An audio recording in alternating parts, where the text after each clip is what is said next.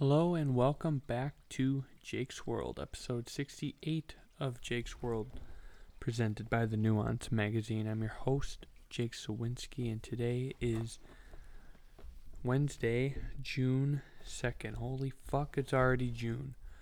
Hope you guys had a nice long Memorial Day weekend holiday.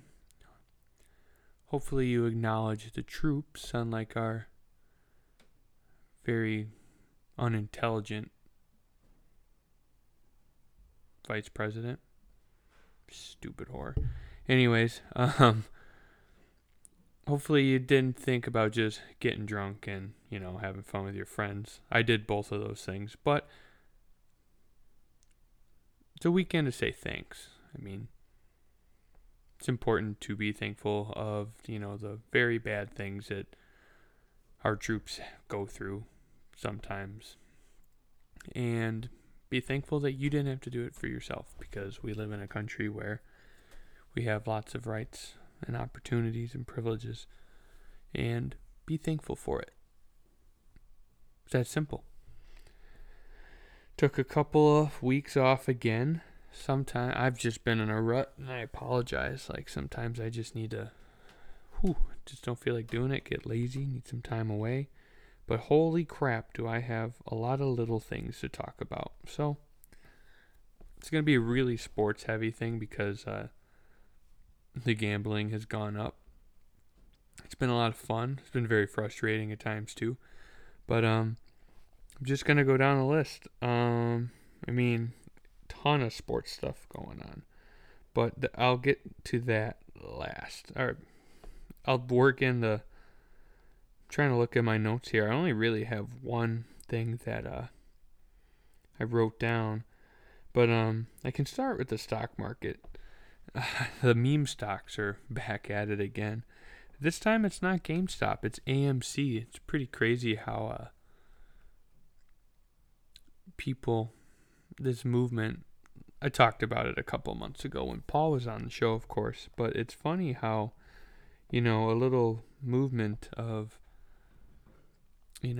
short squeezes and, Reddit communities trying to buy all these crappy stocks. It's very powerful. Is AMC worth $65.59 at after hours on paper? Fuck no. Not even close. Not even remotely close. But that's what it's trading at. And yeah, some things are really crazy, I guess. Just looking at the market every day. But this one story, I'm going to tie it in here with me checking the news. I use the Apple stocks as well as my brokerage account, to check quotes or whatever. But it's very funny, some of the news clippings I see all the time too, and how ridiculous and misleading they are. But a couple of weeks ago, I saw one that talked about the Insurrection Commission, the Insurrection Commission that the Republicans in the Senate said they did not want to pursue. And of course, everyone's all up in arms about how, treason and, inciting a riot and all that nonsense that comes with that, right? Because that's kind of what happened. It's really not, though, in my eyes. But whatever. You can call it what you want. I'm not going to say you can't. But the fact that the government decided to not form a commission to investigate into that is the biggest load of crap ever. And I'm not even going to say why it isn't using this example. I'm going to go back to an example from a commission that was formed almost 50 years ago. In light of the JFK assassination, the government formed this thing called the Warren Commission to investigate what happened in Dallas, Texas on November 22nd, November 23rd, I don't remember the exact date, of 1963, when John F. Kennedy was assassinated. That commission determined that Lee Harvey Oswald acted alone in assassinating the President of the United States, the man who killed JFK. Jack Ruby acted independently and killed Lee Harvey Oswald before he could be officially questioned.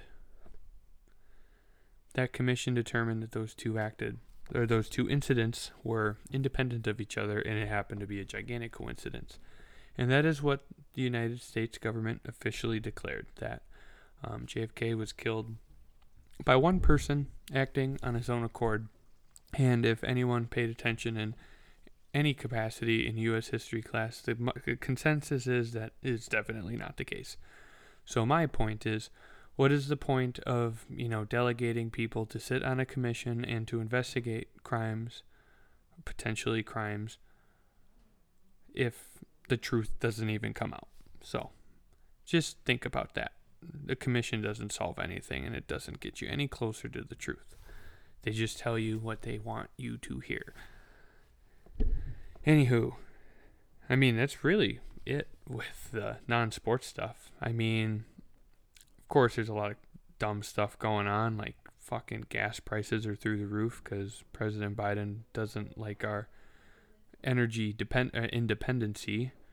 The environment's extremely important, and I do agree, the environment is extremely important, but the oil is going to be used anyways. Us paying for it from somewhere else doesn't make it any better. We just buy it from OPEC, the same amount of oil is being used, and we're just paying more for it, so that's kind of unfortunate. Even fucking meat prices are through the roof. I don't know what the hell that's about. I guess there was like a meat shortage when that hack job that happened a few months ago. I don't fucking know, but I don't know. Our country's amazing right now. But let's focus on the fun stuff, the sports. And I've got a few big takeaways from some stories that I've seen over the last couple of weeks. First of all, I forgot to mention it on last show, but this will kind of be our baseball talk, I guess. It's, we're a few weeks away from being in the dog days of summer, right? Where, everything, all the playoffs end. All we do is baseball. This year there'll be the Olympics in July. That'll definitely help. But baseball, it's only the, dog days of summer. It's a grind, and it's not always entertaining to watch. I'm pretty vocal about how I feel about watching baseball on television. I love watching it in person, love playing it, but it's hard to watch on TV, and especially with nothing else going on. Sports world gets a little slow. Like I said, we have the Olympics this summer, but baseball kind of has been relevant in the last couple of weeks because of, one, all the no-hitters. Joey Musgrove threw one, John Means threw one, Carlos Rodon threw one, Corey Kluber threw one, Wade Miley threw one. Holy shit, I got 5 of the 6. What's the last one? Indians got it twice by the White Sox, and then Kluber. No, I'm sorry, Wade Miley. What is the last one? One more guy threw one. It'll probably come to me when I'm in the middle of talking about something else. But that's not exactly what I want to talk about. Unwritten rules. The unwritten rules of baseball it's kind of, that old tradition that, the game has kind of just been brought up with and has never gone away. And it's really come to the forefront, I guess, last year. There's always little things, little isolated incidents here and there. Like a few years ago, Alex Rodriguez ran across the mound after he grounded out or flew out. It must have been a fly out because, you hit the fly ball, you run down the first, it gets caught, in the outfield somewhere, and then you round the base and you take the turn and you run back to your dugout. A-Rod ran across the mound and Dallas Braden freaked out. That's a no-no in the unwritten rules, right? It's those things that aren't technically a rule of the game, but it's just a tradition of, the pastime, and the do's and don'ts, the things you shouldn't do because it brings bad luck or it makes the other team mad or whatever the case may be, right? One of those adages is you're up big and you swing at a 3-0 pitch and you hit a home run. That's like a big no-no. It's happened a few times in the last year now. Fernando Tatis did it last year. He hit a grand slam on a 3-0 count when they were beating the Rangers like 6-0 or 7-0 in like the 8th inning, right? The game's over, and the Rangers took offense to that. But it happened again, and this time it was a little bit different. I think the White Sox were up huge, like 13-1 or 14-1. They were playing the Indians, and the Indians bring in some position player because, the pitchers were done. Like, they were all out of pitchers. They bring in a position player, and he is throwing cookies, right? And Yermin Mercedes is a young player on the White Sox. Actually, I don't even think he's that young. I think he's like a 28-year-old rookie. It's kind of weird. But he hits a home run on a 3-0 count on a pitch that was like 40 miles an hour. And it was a tank. He's a big boy. He's a chunk king. He tanked this ball, and the Indians were really ticked about it. And Tony La Russa, he's a Hall of Fame coach, famous for being an alcoholic and getting pulled over and telling the police officer, "Do you know who I am? I'm Tony La Russa. I'm a World Series champ. I'm a Hall of Famer." Well, he's as old as fucking dirt, and he's like, "We're going to handle this in-house." Now, I think La Russa said that to, let's not let the other team throw at us repeatedly, and let's, take the pressure off our guys and just worry about baseball, right? But it happened again a couple weeks later. Christian Yelich for the Brewers hit his first home run on a 3-0 count, being up like 6 or 7-0 in the 8th inning. That is the dumb... I fucking hate unwritten rules. Especially like that. I'm very famous for saying, like, don't be picky, choosy. Like, acknowledge both sides of it, but have an opinion on it, right? Sometimes you need to tiptoe around that opinion. You don't want to come off as offensive or rude or ignorant, but, have an opinion, justify it, understand why you think that way, and just own it. I say that, but I am a little bit picky and choosy with these unwritten rules. When it comes to manufacturing your own runs and you're up big, that's a no-no to me. You're up 5-0 in the 8th inning. You get a leadoff guy on first. You're not stealing bases anymore. You are not putting yourself in a position to score runs by getting out. That's how I look at it. Now, you could ask somebody else who loves baseball, and they could explain to you the same thing for a totally different reason. They could explain to you a different opinion for the same reason, or a totally different reason. It's your opinion. You can have that. They're unwritten for a reason, right? It's not a set in stone rule. That's just how people feel back in the day when these traditions started. That's how they felt. And it's kind of just, these rules have I shouldn't even say rules. These tendencies or traditions have kind of just been grandfathered in and, just carried on. And that's just kind of how the game has been played. I'm under the believer you don't bunt up 5 runs. 5 runs is my firm cutoff. Up to that point, you can bunt all you want. If you want to get yourself out to try to score a run, so be it. Stealing bases, it's the same thing with me. If you're up 5 or 6, no more stealing bases. When I say manufacture a run, like I started to explain but got a little sidetracked, it's when you are putting yourself in a position to get one player out to advance a runner, right? You bunt down the right side. A catcher fields it. That's a long throw to second, especially if you have the runner on first base moving before the pitch.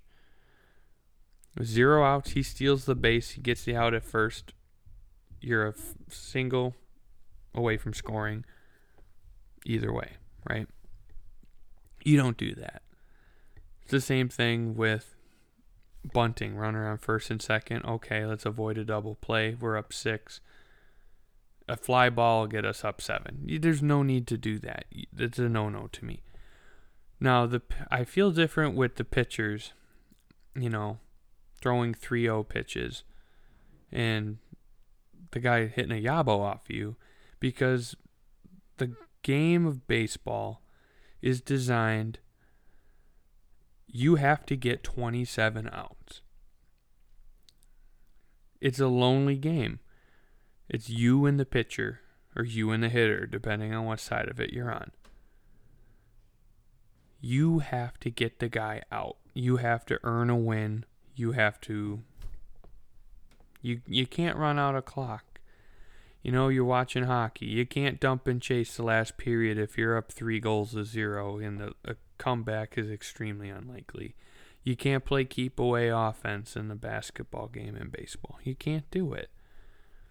You have to get the guys out. The game doesn't end unless you get them out. What is Mercedes supposed to do in that situation? Let him just strike him out? You don't do that. I mean, if the other team is so uncompetitive that game, why should you give them a pass because they're playing badly? It doesn't matter if the score is 0-0 or 20-0. You still have to get the guy out, and don't let him get you out.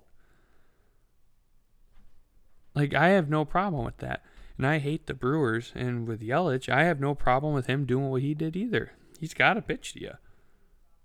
He's got to pitch to you, and he's got to show he can get you out. Oh, but it's 3-0. The 3-0 rule was not... that trend was not designed as a courtesy to the pitcher. And I think that's a big misconception with casual baseball fans. You're up 3-0, you don't swing. That's not okay, let's make it 3-1. The 3-0 rule is designed to help, or unwritten rule, the 3-0 tendency is designed to help a hitter not swing at something stupid because the pitcher can't find the strike zone. That's what it's there for. It's not there to say, oh, you're struggling, Mr. Pitcher. Here you go. Here's a cookie. Just throw a cookie in there. I pinky promise I won't swing at it. It's not there for the pitcher. It's there for the hitter. The pitchers have been taking advantage of that unwritten rule for that long, and now hitters just swing at it. They know it's coming. Shoots, he scores. Habs. Petrie. Anyways. That's what it's there for. It's not there for the pitcher. It's there for the hitter. Don't get yourself out on a dumb pitch. Oh, that was Kotkaniemi. Oh, speaking of Kotkaniemi, before I forget, it was pretty crazy in that Game 6 overtime winner. He's number 15, and he scored his 15th playoff goal, exactly. It was the 15th minute of the game. He had exactly 15 minutes of time on ice. That was crazy, but anyways, it's just it's the crotchety old guys who are the ones who getting offended over, the players doing new things. And baseball has a brand problem, right? You can't even show their clips on the internet without people getting angry. Or I shouldn't say people. I should say without all the old heads getting angry. It's the game is a marketing problem, and you're doing everything you can to say, oh, we need to market our game better, but then when it comes time to actually market your game better, you don't do it. And this is another example of that. People want excitement in baseball. It's not an exciting sport to watch all the time, unless you're a seamhead. And then when, we're finally in a position excuse me, to make the game more exciting to watch, you get upset about it. It just makes no sense to me. But anyways, just going down the list here. Phil in golf. Phil Mickelson won a major once again. I cannot pronounce the name of the course. It's like an ocean course, super windy, and Phil is a finesse golf player. He's extremely good around the greens, but the last couple of years his Achilles heel has been putting. He can't putt. he forgot how to do it, but he remembered this weekend. And it was really cool because Phil is 50 years old. He is the oldest major winner ever. He won the U.S. Open. Or is it the PGA Championship? PGA Championship. 50 years old. He finally gets a win. And he's now the oldest player to ever win a major tournament in the history of the tour, which is really, really cool because, I mean, he's like Tiger. He's just not Tiger, right? He's one of the most likable people on the tour, easily. I mean, he's funny. He's got swagger. He's always got his sunglasses on. Rocks the Callaway gear. That's what I like. I've got Callaway Maverick irons and Mac Daddy wedges. I like Callaway. And fucking lefty. Hefty lefty. 50 years old, still swinging a stick. It looks really good, right? And golf is starting to get a little more exciting. I feel like a lot more people are paying attention to it because golf is still very crotchety with the way they handle their social media stuff and, sharing clips of tournaments and, footage of that stuff. They're still a lot like baseball when it comes to, sharing it all. But Bryson and Brooks hate each other. Bryson DeChambeau and Brooks Koepka hate each other. And it's very, very, very good for golf. I mean, chicks dig the long ball, right? That's a baseball adage, but same applies for golf. Bryson DeChambeau is a guy who just literally put on as much weight as he could and get as strong as possible so he could hit the golf ball as far as possible. He doesn't like Brooks Koepka. They're always getting in it with each other on camera, on the internet. And it's fun. It's exciting. People like a good beef, and it's exciting to watch. But congrats to Phil. Oh, man. The Canadians are up 2-0. Corey Perry. All right. Well, since I have the hockey game on, let's talk about some hockey. The Toronto Maple Leafs, holy shit, do they stink. Anti-clutch gene. Very anti-clutch gene. Toronto, talk about cursed teams. Every sport has kind of their cursed team, right?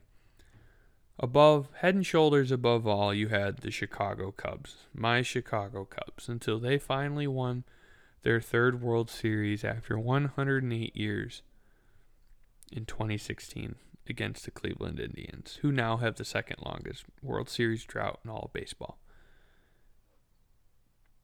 In basketball, there's a lot of teams who haven't won the finals.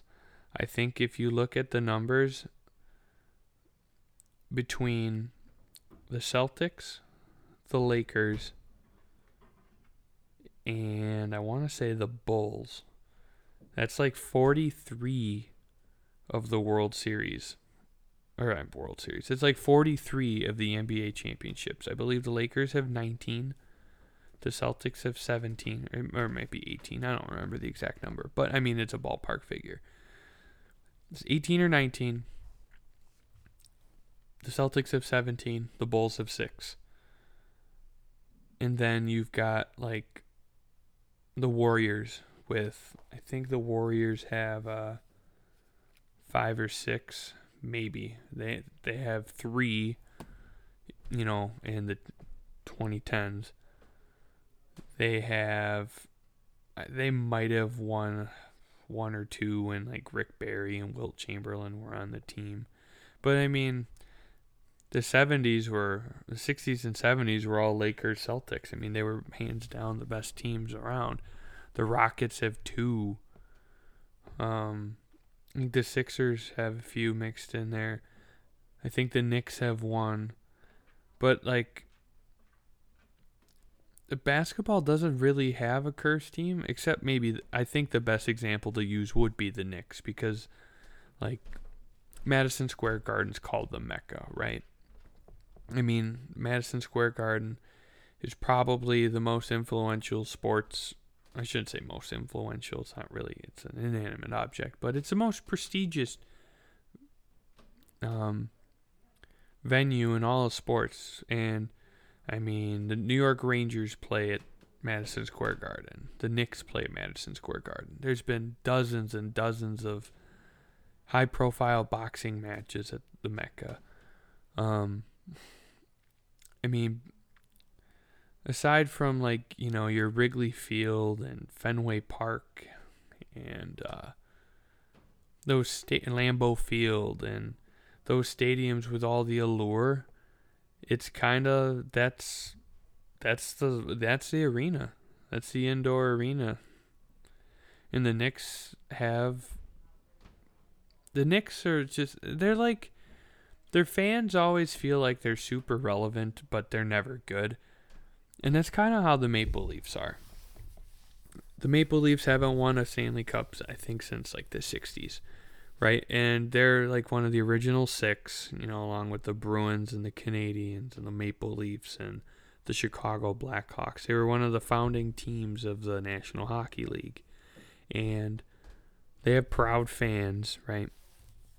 They're always good in the regular season, but it seems like they always seem to fall short in the playoffs. The Maple Leafs have lost in the first round, I think, 6 years in a row. 15, 16, 16, 17, 17, 18, 18, 19, 19, 20, and 20, 21. They lost in the first round. To the Bruins, how many times? I think 3. And most recently, to the Montreal Canadiens, who literally puttered into the playoffs. They blew a 3-1 lead. The Leafs lost in 7. Now you know that John Tavares, their captain, was injured by a very unfortunate play.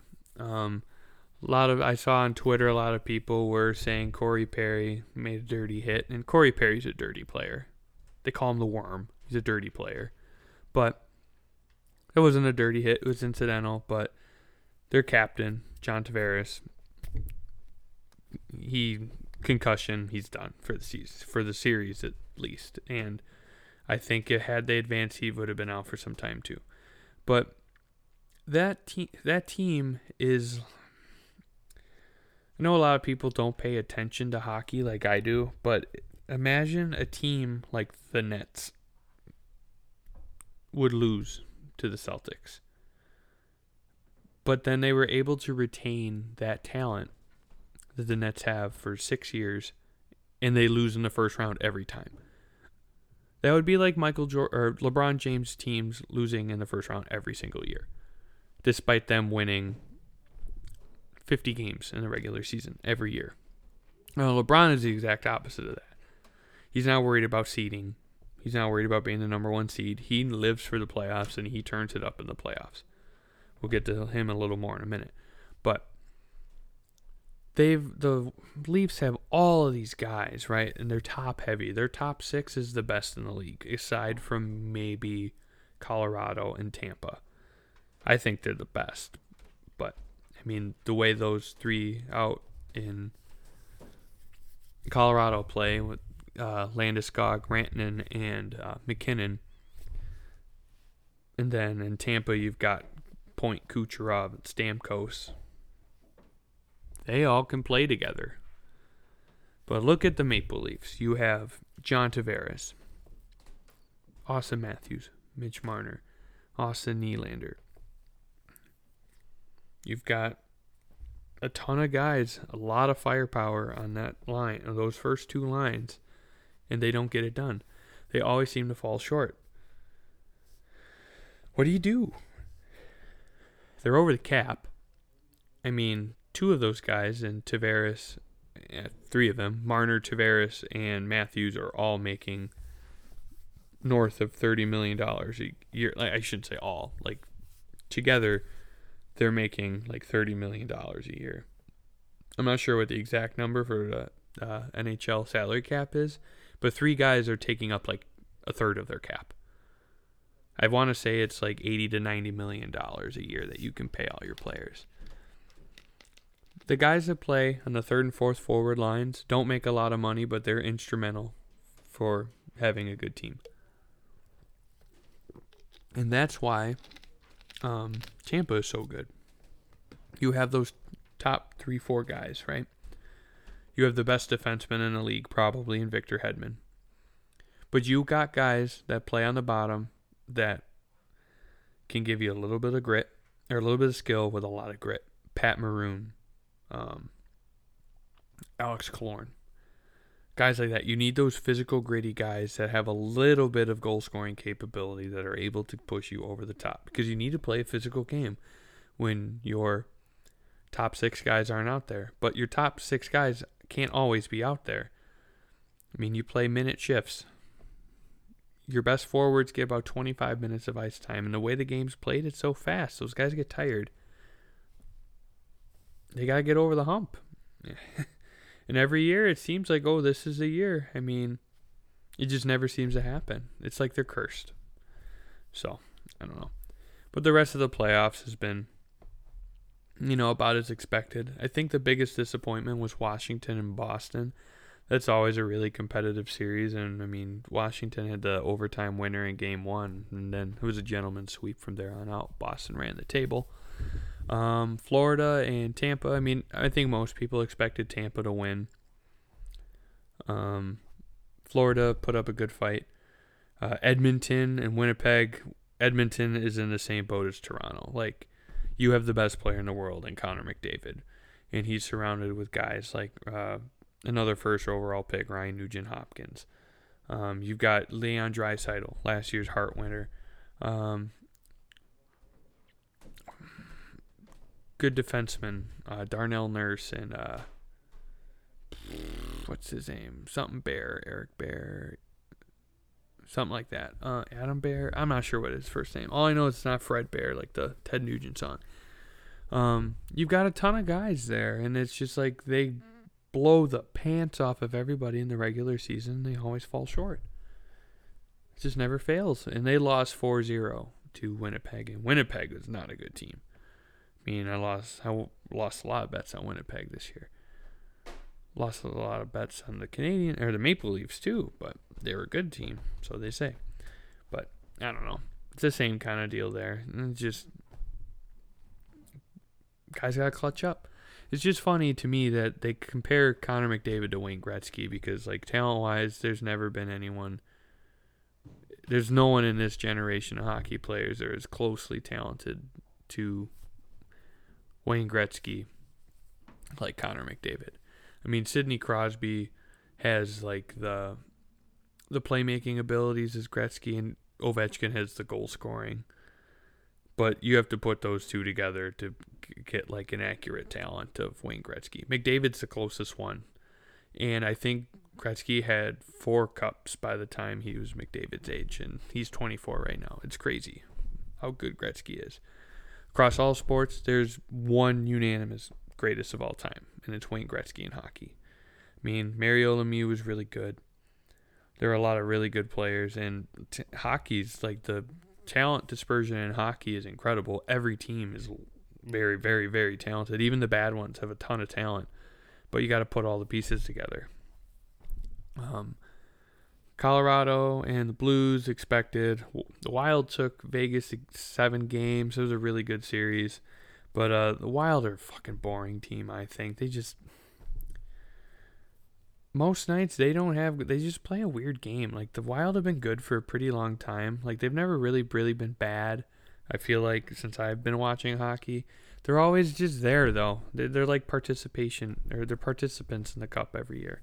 They squeak into a 6th through an 8th seed and they get lost. They get beat out in the first round.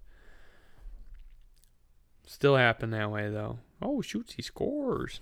Nice breakaway goal for Winnipeg. Missing one more series. Oh, Carolina and 2 more. Carolina, Nashville is pretty competitive, and then Islanders and Penguins. I think that those guys just beat the crap out of each other scoring goals. Goalies were bad. But right now you got Winnipeg and Montreal that I'm watching. I think Bruins Islanders are 1-1. Tampa's up 2-0. And then Colorado's up 1-0. Is that all of them? Got the Canadian side, got the East, got the Central, got the West. Yes, that is all of them. 8 teams remain. But there's one more little off-ice story that this isn't like a huge concern or anything, but it was just a really weird scenario. Like a kid and his dad were at what was it, Game 6? It was either Game 5 or I'm trying to think who was the high seed. It was either Game 4 or Game 6. Because they were in Tampa for the game. There was I think the guy was in like a box seat. He had a box seat to the Lightning game, and his kid had a Panthers jersey on, and like it was before the game started, and I guess Tampa made a rule that says you can't wear another team's jersey in this area of the stadium. Because I was thinking about the story and trying to remember the details and, make sense of them. And it's like, there's no way you can't wear the opposing jersey anywhere in the stadium. That makes no sense whatsoever. And if it does, it makes the story even more ludicrous. But I think it was just in this particular section of the stadium that you're not allowed to wear an opposing team's jersey as a fan. And the dad was a little bit rude about it, right? Kind of got in the security guy's face, and then they threatened to call the police on him for wearing a Panthers uniform to an away game. It's like, are you kidding me? You want to grow the game and make it inclusive for everybody, and then that's your little rule they had? Like, that makes no sense. I mean, you should be able to go to any game no matter where you're from. I mean, that's one of my dreams, is to go to every professional sports stadium. I've been to like 5 of them. It would be so cool. Like, if you're a huge hockey fan, to go to every arena. I mean, hockey's kind of a tough gig because, the hockey stadium's pretty much the same thing except the logo at the center of the ice. But it's like, come on, that makes no sense. And you know what makes even less sense about it? Like, the next day, to avoid the bad PR, they changed the rule. We were like, yeah, this rule doesn't really make much sense, and we're going to let it slide, and we will not be enforcing this anymore. So, I don't know. It was just kind of a weird story.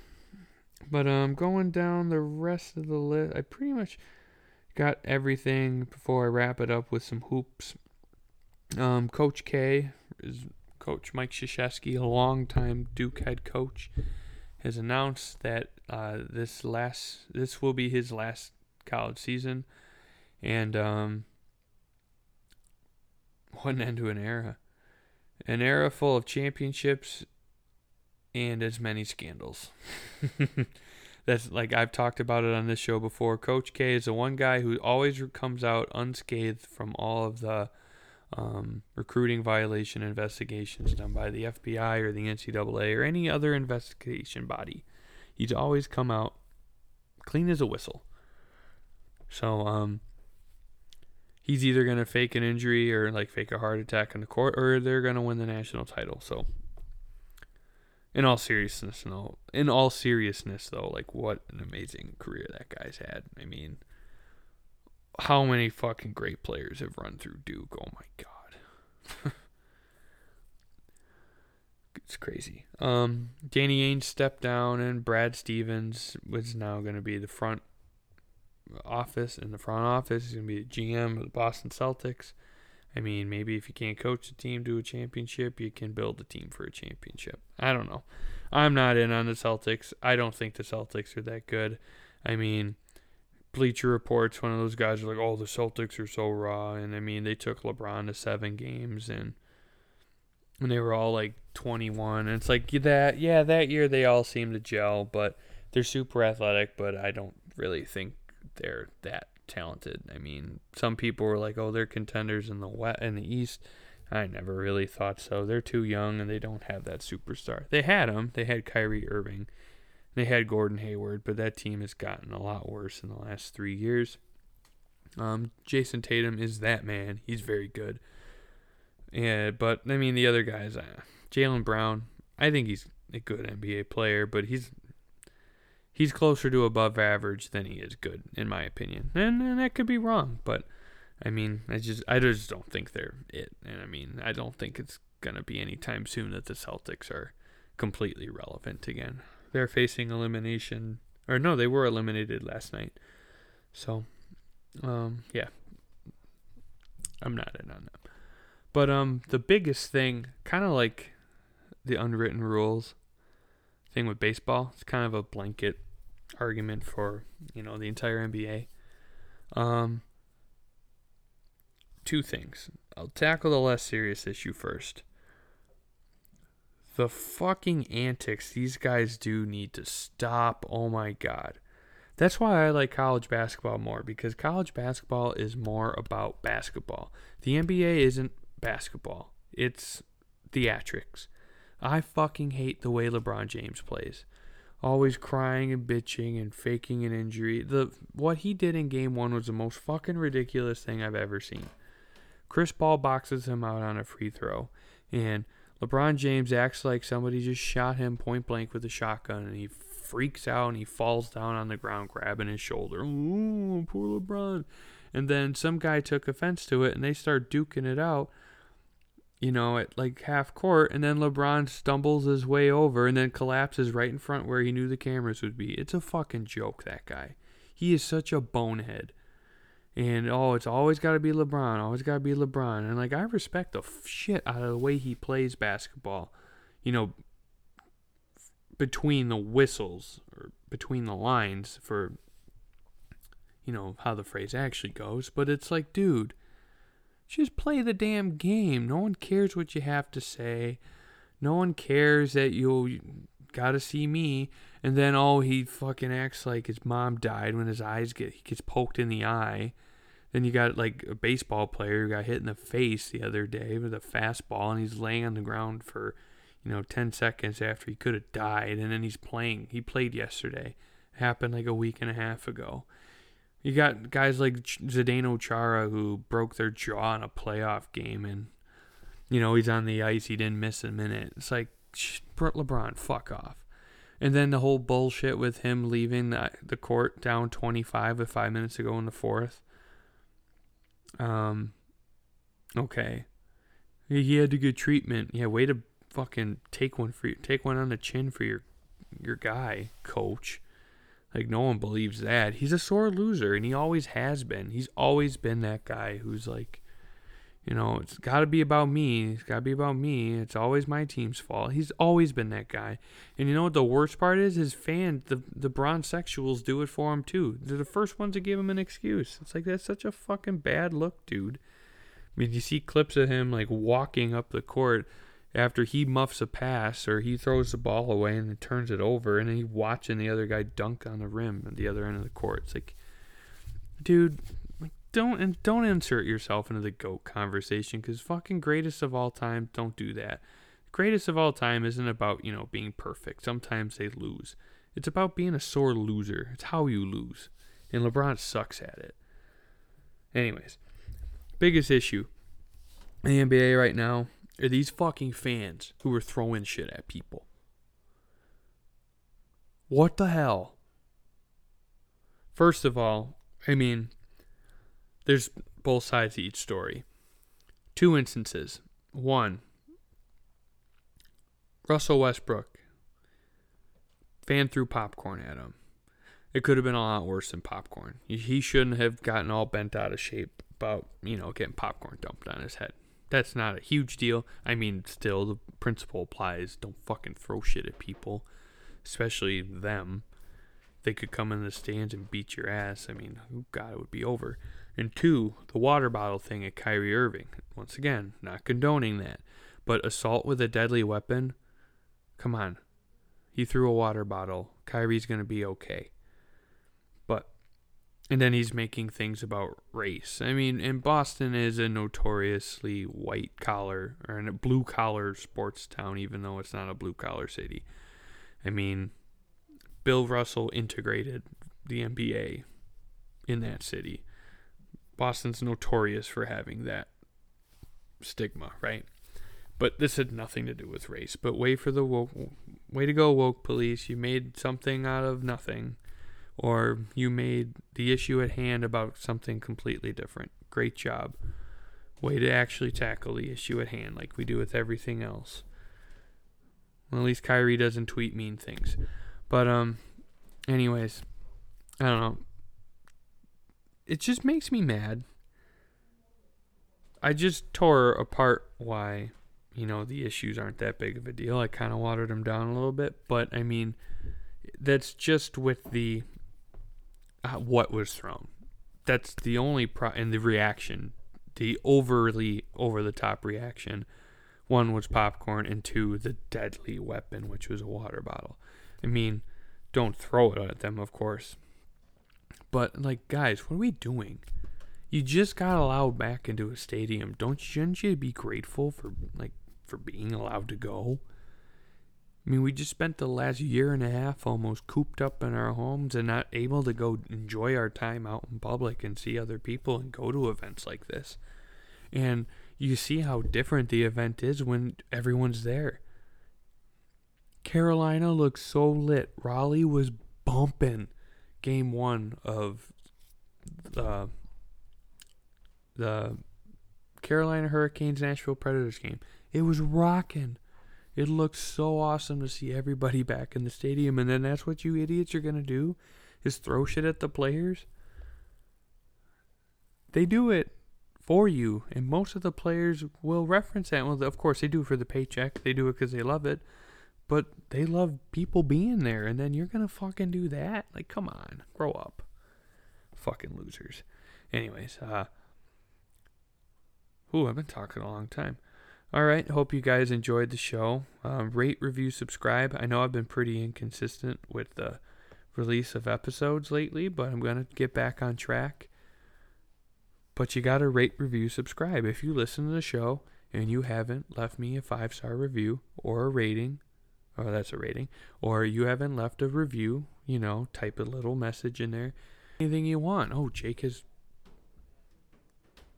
I don't know. Jake's 24 and could lose some weight because he still drinks like he's in college and he doesn't work out as much. Jake has great takes, but he's kind of an idiot. Or, what are you talking about? I don't care. Just leave something. It helps me out. Leave a 5-star review and a rating. Or that is a rating. God, talk, idiot. Leave a review. It helps me out. Algorithm on Apple, you need ratings to get more exposure, and I would like some more exposure, please.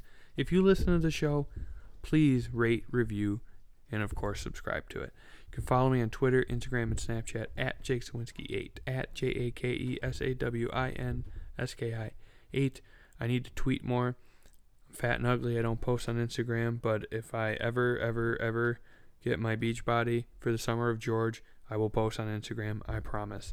Have a great week and talk to you guys next time. Peace.